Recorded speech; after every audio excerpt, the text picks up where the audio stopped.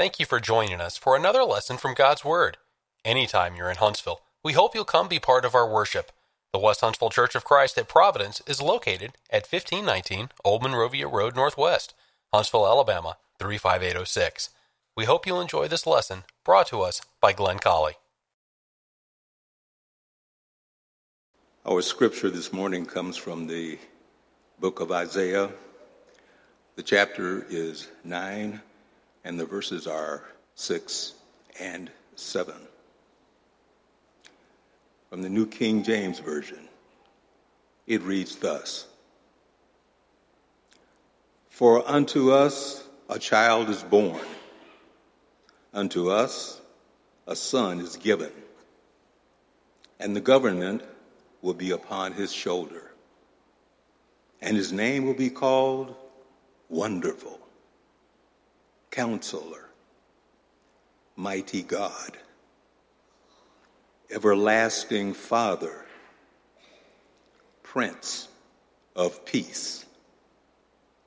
Of the increase of his government and peace there will be no end upon the throne of David and over his kingdom, to order it and establish it with judgment and justice from that time forward, even forever.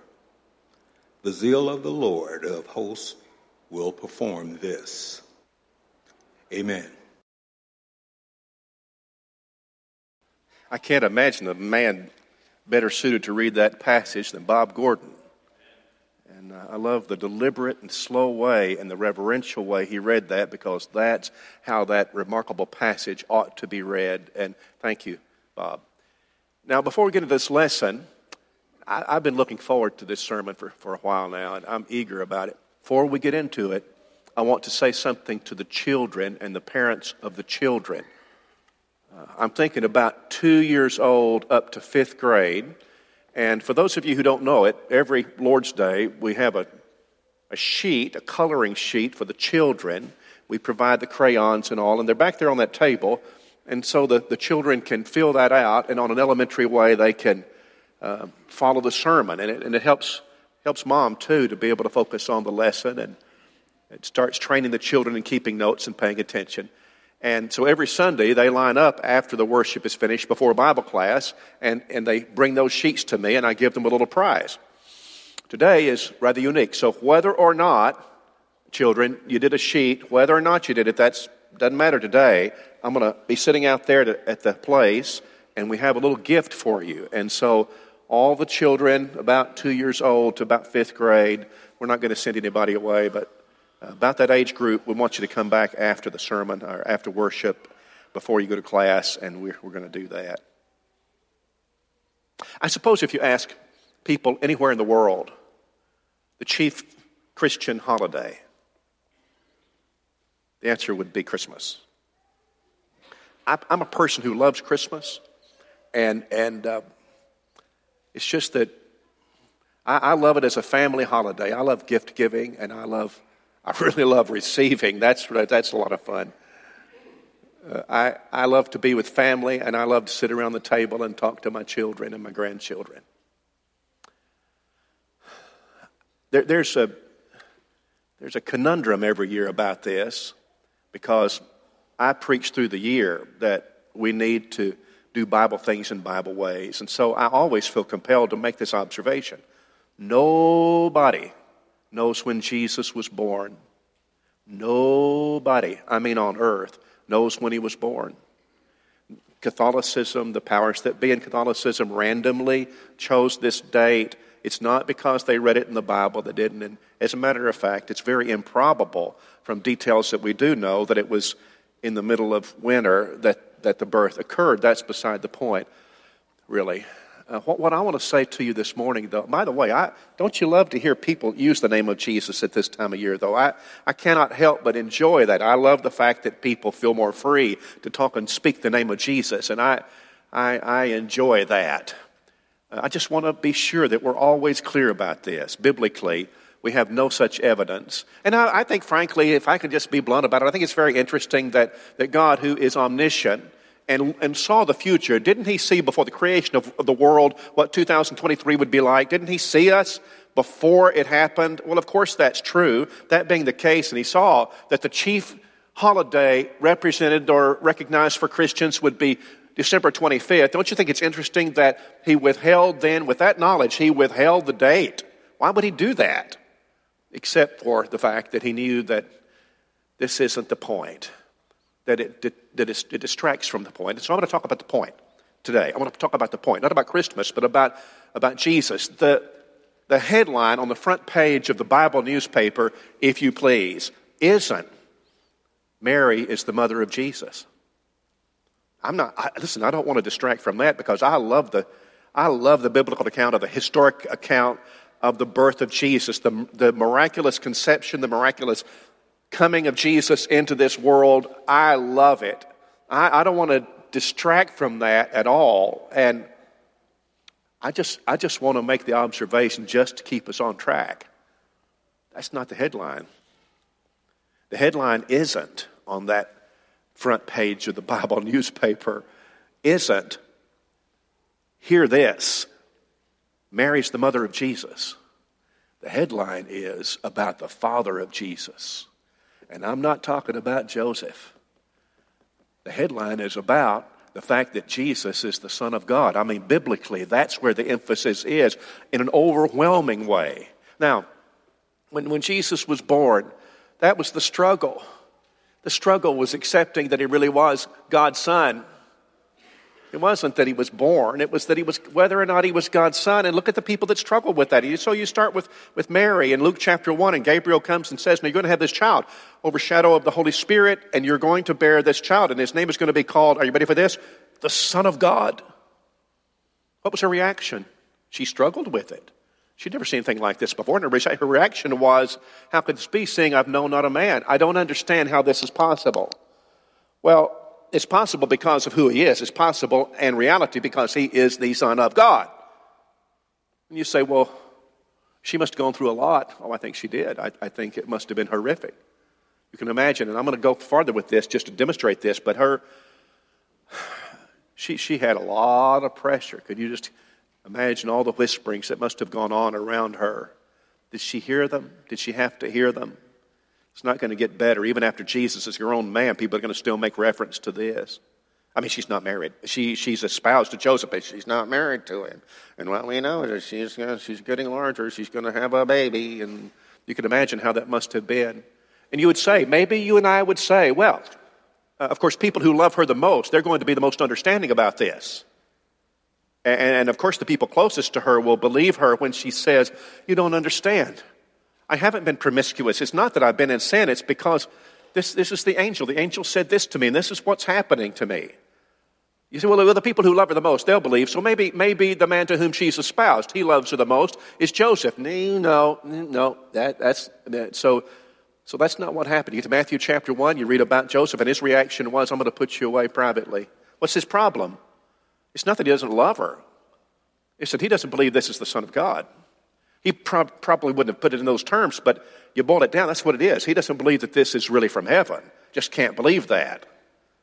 Even though it had been promised and prophesied, the Messiah would be coming. And what about the brothers? Now we go to John chapter 7. The Bible says the brothers of Jesus didn't believe. So sometime later, the brothers didn't believe in him. Now, ultimately they would after the resurrection. But coming on up, and that arrow must have pierced the heart of my Lord. Here his brothers disbelieve he's not the Son of God, because that arrow that passed through his heart with that sort of a criticism went right through and hit Mary. Isn't that true? Because if he isn't the Son of God, then the natural implication is that it makes her a liar. She was promiscuous. She lived a wicked life. She lied about it. And she covered it up, and she created this hoax that she was bearing the Christ child. It was a struggle to grasp that Jesus is the Son of God born into this old world. And then when you get to the enemies, I'm telling you, when he starts his ministry, and you get to the enemies, are you ready for this? Because this is going to be hard. The enemies of Jesus are going to reference the birth of Jesus to him in a mightily critical way. John chapter 8, beginning in verse 37.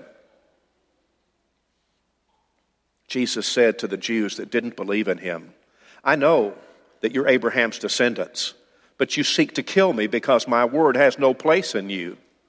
I speak what I have seen with my Father, and you do what you've seen with your father. They answered and said, Abraham's our father. Now, let's stop a second, because there's two different ways that you can use the term father.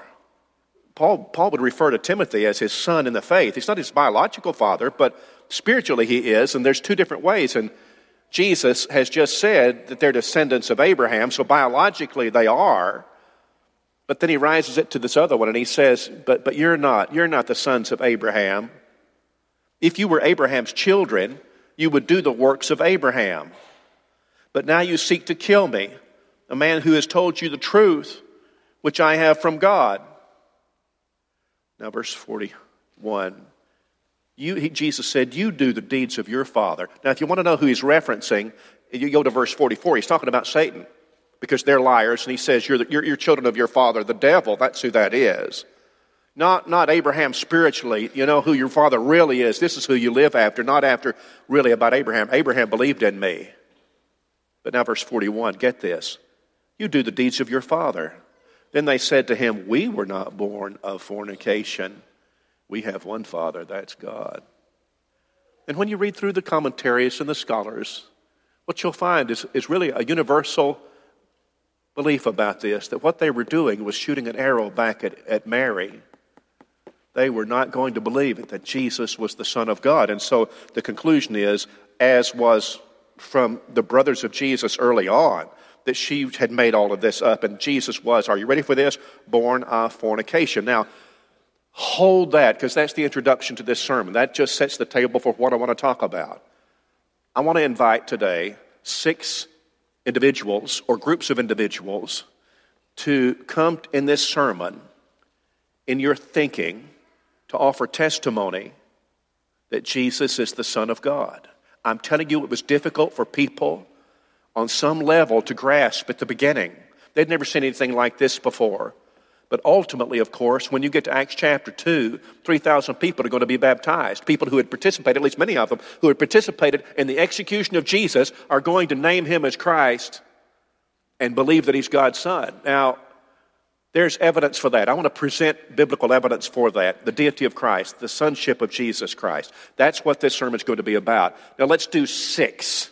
6 persons or groups of persons and their testimony about the fact that Jesus is God's Son. Here we go. Number 1 is God himself. The Father himself. There are 2 occasions in the New Testament when God did something unusual by audibly speaking from heaven out loud. 2 occasions when he did that. And the timing of this is kind of interesting because he didn't do it in Luke chapter 1 or 2 when Jesus was born. He didn't do it when Jesus turned 12 and you have the silence of heaven interrupted by the voice of God. That's not when it happened. The first one is in Matthew chapter 3 and verse 17, and it's when Jesus was baptized of John the Baptist. Now, one of our people today that's going to testify is John the Baptist. But we'll get that in a few minutes. Here's Jesus being baptized, and from heaven God says this. You know this. This is my beloved Son, in whom I'm well pleased. He was beginning his earthly ministry. Came up out of the water, and God spoke from heaven. And it wasn't just a cold statement. It was a warm statement from his emotion wound into this. This is my beloved Son, in whom I'm well pleased. It's interesting that he didn't do it at the birth, because this is in essence signing the birth certificate of Jesus. I can remember, I remember when Caleb was born, our firstborn. And I don't think they asked me to sign the birth certificate, but my name was on it. And to have my name on that, and then Hannah was born, and I felt the same. To have my name on that, frankly, I didn't feel worthy of that. And it was just awesome. I mean, Cindy was there too. She had a part to play. But the point I want to make is that God is signing that birth certificate when he says, this is my son. this is my beloved Son. And that's not the only time. The second time he did it's in Matthew chapter 17 and verse 5. And you have Jesus now on the Mount of Transfiguration. It's a fascinating time. And I think people wonder the point. What's the point of Jesus and Moses and Elijah on that mountain? And they're transfigured. They're white, so white, bright light, like you can't look at it. And you have Peter and James and John are there. And what's the point? And I believe that the point is that Peter, James, and John are going to be preaching Jesus, that he's the Son of God. And it might mean their deaths. Tradition says that Peter was crucified upside down. Now, what are you going to do to make sure he knows that Jesus really is the Son of God? How are you going to convince him so much of that he'd die for it? Mount of Transfiguration. He saw Moses and Elijah, and he knew who they were. Moses and Elijah. They'd long been dead. And their personages here is important. They're important because Moses represents the law, the Old Testament law. And Elijah represents the prophets. I mean, you got the whole Old Testament laid out before you in these two men. And from heaven, God says, this is my beloved Son, in whom I'm well pleased. Ready for this? Hear him. He's my Son. Hear him. There's one more thing before I finish this point. It's in 2 Peter chapter 1 and verse 16. I'm going to put it up on the board for you. Is that what happened in the Mount of Transfiguration? Can you go to the next slide? What happened in the Mount of Transfiguration was important to their faith. Let's see if we can get that up. There you go. 2 Peter 1:16. This is Peter writing. This is his epistle years later. For we did not follow cunningly devised fables when we made known to you the power and coming of our Lord Jesus Christ. When we told you that he really is the Son of God, it wasn't that we sat down and we tried to fabricate something that would be most convincing. It wasn't that this was a fable that we worked on, but we were eyewitnesses of his majesty. Do you understand? We were eyewitnesses. For he received from God, the Father, honor and glory when such a voice came to him from the excellent glory. This is my beloved Son in whom I'm well pleased. And we heard this voice which came from heaven when we were with him on the holy mountain.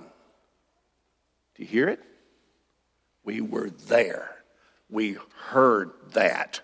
And I'm telling you, it wasn't cunningly, it wasn't, I'm going to say this correctly, cunningly devised fables. This was just eyewitness testimony. Number one, God the Father. All right, number two. Now to the stand comes the Old Testament prophets. What's their testimony about Jesus? And is he really the Son of God? Isaiah chapter 7 and verse 14. And with this you're probably familiar. And a virgin will conceive and bear a son. Let's have that next slide. Will bear a son, and they will call his name Emmanuel. There's the prophecy. Son of God. Now we go to Isaiah chapter 9 and verse 6 that Bob read a moment ago in your hearing. Here we go. Unto us a child is born, unto us a son is given, and the government will be upon his shoulder, and his name will be called Wonderful Counselor, Mighty God, Everlasting Father, Prince of Peace. There it is. Who is he? The prophet Isaiah says he's the Son of God. Now the next one, Jeremiah chapter 23. I want to start with verse 5. Behold, the days are coming, says the Lord. Here's the testimony from this prophet. I will raise to David a branch of righteousness, a descendant of David. A king shall reign and prosper, execute judgment and righteousness in the earth. In his days Judah will be saved. Israel will dwell safely. Now this is the name by which he will be called. The Lord our righteousness. Got it? There's the testimony. Now one more. Micah chapter 5 and verse 2. And you're probably familiar with this one. This one's just remarkable. But Bethlehem Ephrathah, there was two Bethlehems, and so he specifies which one, into which one, or at which one Jesus is going to be born. Though you're little among the thousands in Judah, yet out of you shall come forth to me the one to be ruler in Israel, whose goings forth are from old, from everlasting. Now who fits that description, ladies and gentlemen? Who is it that fits this description that comes from everlasting? And the answer is the Son of God does, and only the Son of God does. Where would he be born? Yeah, there you are. There's the testimony. Bethlehem Ephrathah. This is prophecy from God. And it nailed it, and it pointed specifically to Jesus Christ. And here's number 3. Let's talk about John the Baptist, and let's have his testimony. Is Jesus really the Son of God? Now, I'm fascinated by John, and I'm going to lead you up to a particular verse and his particular testimony on this subject. Because John is the cousin of Jesus. The best I can tell, Mary and Elizabeth, that Elizabeth is Mary's mother's sister. I guess that makes, what does that make, Jesus and John the Baptist second cousins. But when Mary is pregnant with our Lord, you know that she was sent to Mary, and then you have this communication that I'm going to read to you in a second. That's just wonderful. And I assume it was because all of the whispering and the persecution against Mary that was awful, that the Lord wanted her to be. God wanted her to be with her loved one. And anyway, there's John the Baptist's mother is Elizabeth. Now, I don't know. I don't have in the Scripture the communication or how much relationship was between Jesus and his cousin John during the growing up years. But if you went to John as a man and you said, now, about your cousin Jesus, what can you tell him? Would you recommend him? And about what credentials could you recommend him? John might have said, oh yes, listen, he was a great guy. I mean, even when we were kids, he always obeyed his parents.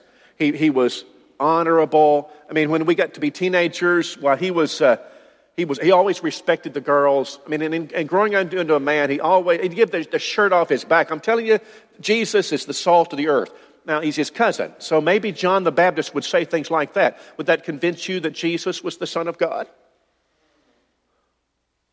Did John know that Jesus, had he been told he was the Son of God? Well, I mean, after all, his mother is Elizabeth.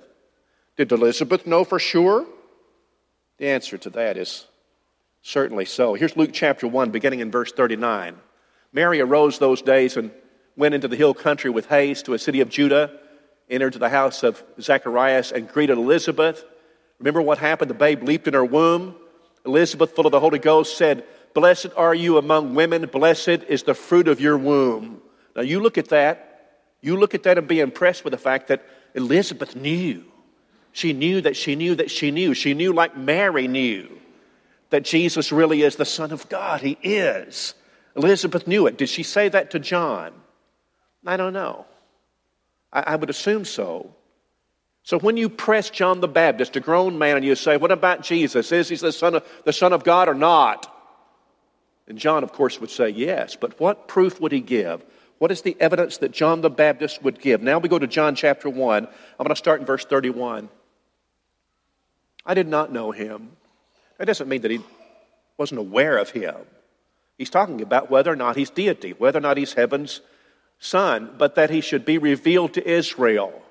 I knew the Messiah would be, by the prophets, would be revealed to Israel. Therefore I came baptizing with water. And John bore witness, ladies and gentlemen, that means testified, saying, I saw the Spirit descending from heaven like a dove, and he remained upon him. I did not know him, but he who sent me to baptize with water said to me, upon whom you see the Spirit descending and remaining on him, this is he who baptizes with the Holy Spirit.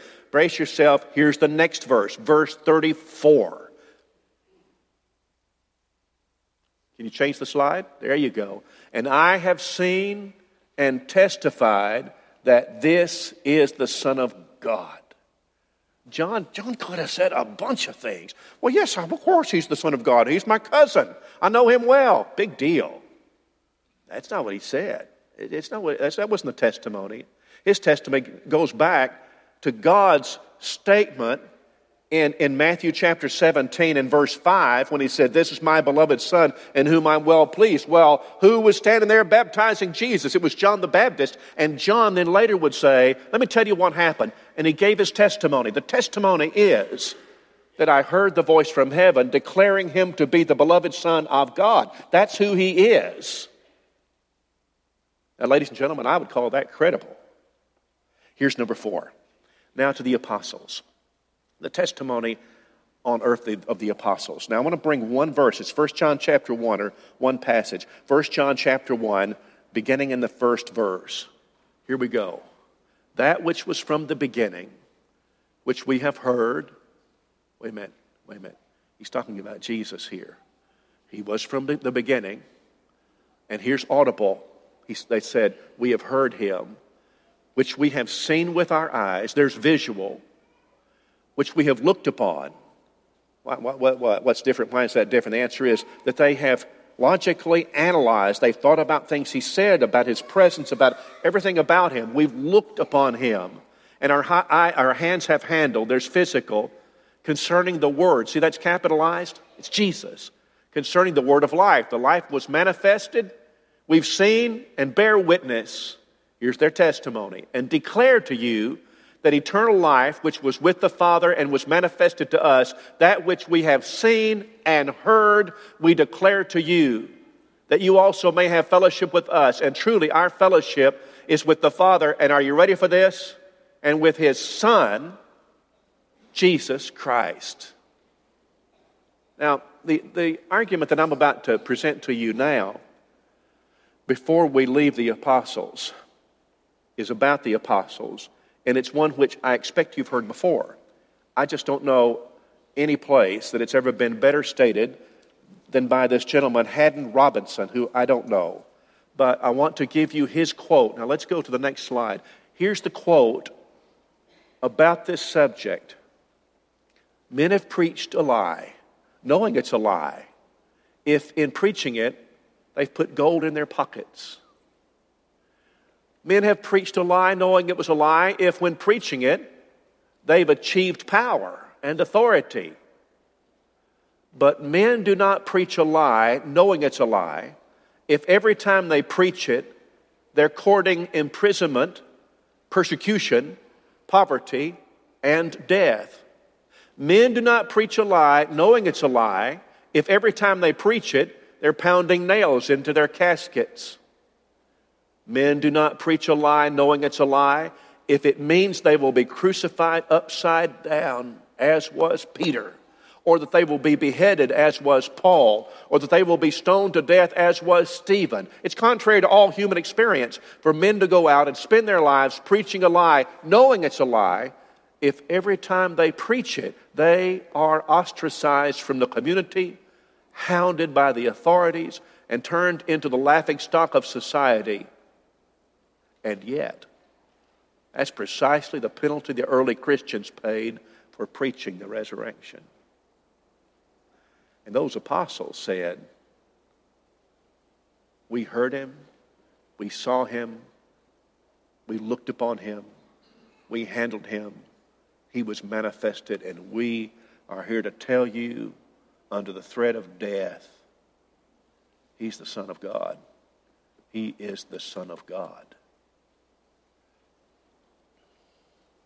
Number 5, the angels. The angels. Have you ever considered, the angels are part of our lives. I wish I knew more about this. One of the things I want to know when I get to glory is about the angelic involvement in the lives of Christians today. I know that Hebrews 1:14 says it, that they are ministering spirits sent forth to minister unto people who belong to Jesus Christ, to Christians. And I don't know all the ways that works. I assume that he dispatches angels to carry out his providential will in our lives. And how that works, that's all I know. I don't know more than that. But I'll tell you this. Jesus had a magnificent involvement with angels in his life. They were around him all the time. And you see, who it was Gabriel in Luke chapter 1 who came to Mary and said, that which is to be conceived in you is of the Holy Spirit. It was an angel who did that. And when you get to those shepherds and you look at those shepherds out there in the field, why, the Bible says it was an angel who told them that the Lord was coming or had been born. In Luke chapter 2 and verse 13, it was angels who sang praise to the baby, glory to God in the highest, and on earth peace, goodwill toward men. And when Jesus then was a man and he was tempted of the devil in Matthew chapter 4 and verse 11, the Bible says that the angels came and ministered to him after he successfully resisted the temptation. In Matthew 26:53, when Jesus was about to be crucified and Peter so impetuous, reached his sword out and sliced off the ear of Malchus. And Jesus said, put your sword up. Don't you know I have 12 legions of angels at my beck and call? I just have to say the word. I don't need your sword, Peter. I've got this. It's because those angels are waiting, but I'm not going to call them.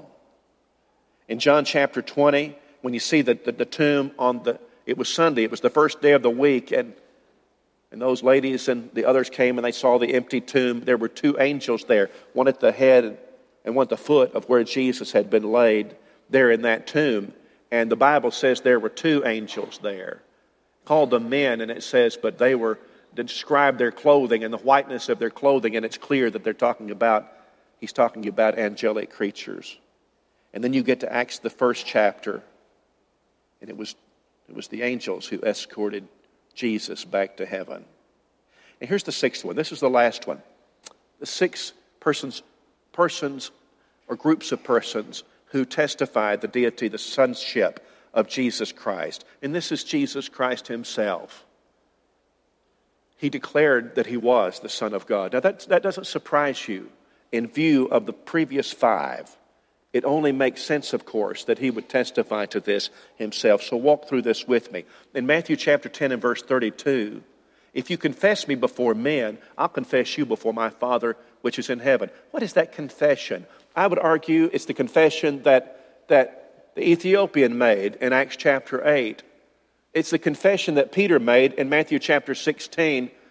What a great passage, the passage about Jesus building his church. Well, the church was built on the confession that Peter had just made, that thou art who do men say that I am? And Peter said, thou art the Christ, the Son of the living God. You're him. You're his Son.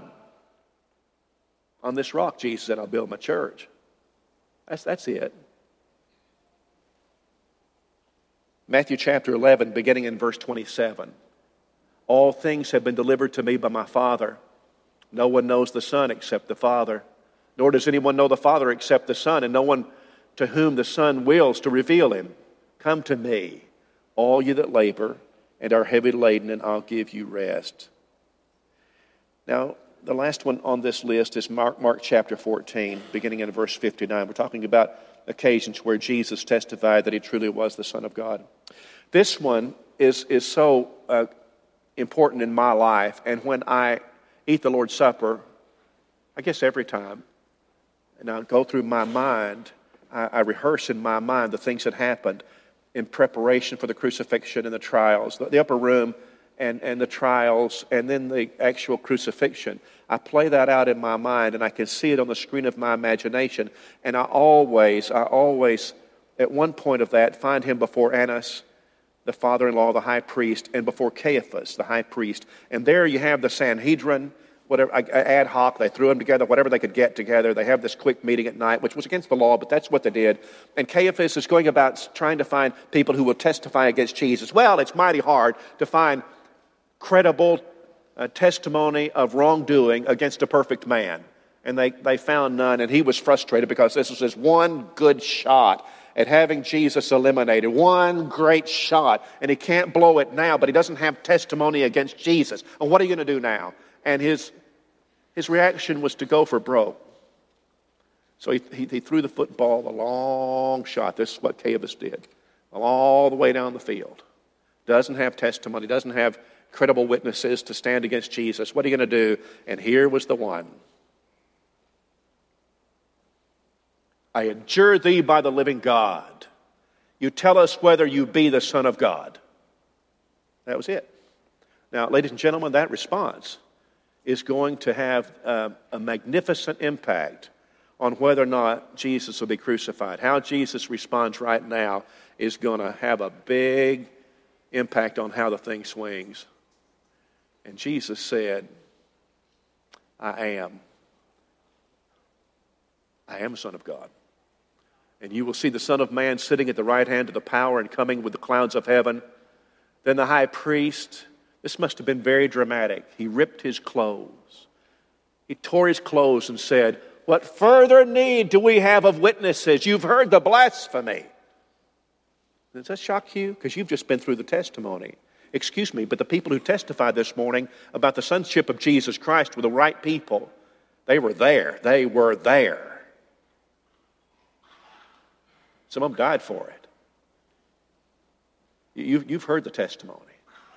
But what Caiaphas does is refer to that as blasphemy. You've heard the blasphemy. What do you think? And the Bible says they all, see, they were part of a party. They were part of sort of a political party. And it is really interesting that there weren't any dissenters in that room. There wasn't anybody who said, hold on a cotton-picking minute. Wait a minute. We haven't been talking about the evidence. There's evidence to the contrary. And by the way, that evidence is going to be preached very shortly, just a few weeks in Acts chapter 2, and 3,000 people are going to listen to that evidence that Jesus is the Son of God, and they're going to be baptized for the remission of their sins. But on this occasion, that group of leaders of the Sanhedrin, the highest Jewish court, the supreme court of the Jews, but they were all of one mind, and that is that whatever happens, Jesus has to die. They were all on that page, and so they were willing to take this. Middle of the night, no witnesses, and just on their presumption that he wasn't the Son of God. You've heard the blasphemy. What do you think? And they responded. They all condemned him to be deserving of death.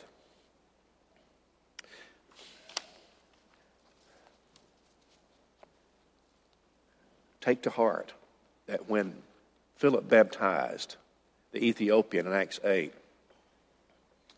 why can't I be baptized? If you believe, you can. I believe that Jesus Christ, he said, is the Son of God. They stopped the chariot. They both went down into the water, and he baptized him. They both came up out of the water, and that Ethiopian went on his way rejoicing. What just happened? What just happened? And the answer is that he was forgiven of his sins, that Ethiopian, and he was added to the church of our Lord. The church that was built on the statement of Peter in Matthew 16, who said, "Thou art the Christ, the Son of the living God." Now, it's a wonderful thing, and I didn't come today at all to diminish from the beauty of the historic account of the birth of Jesus. I'm just telling you that's not the headline on the front page of the Bible newspaper. I made all that up. There's no newspaper.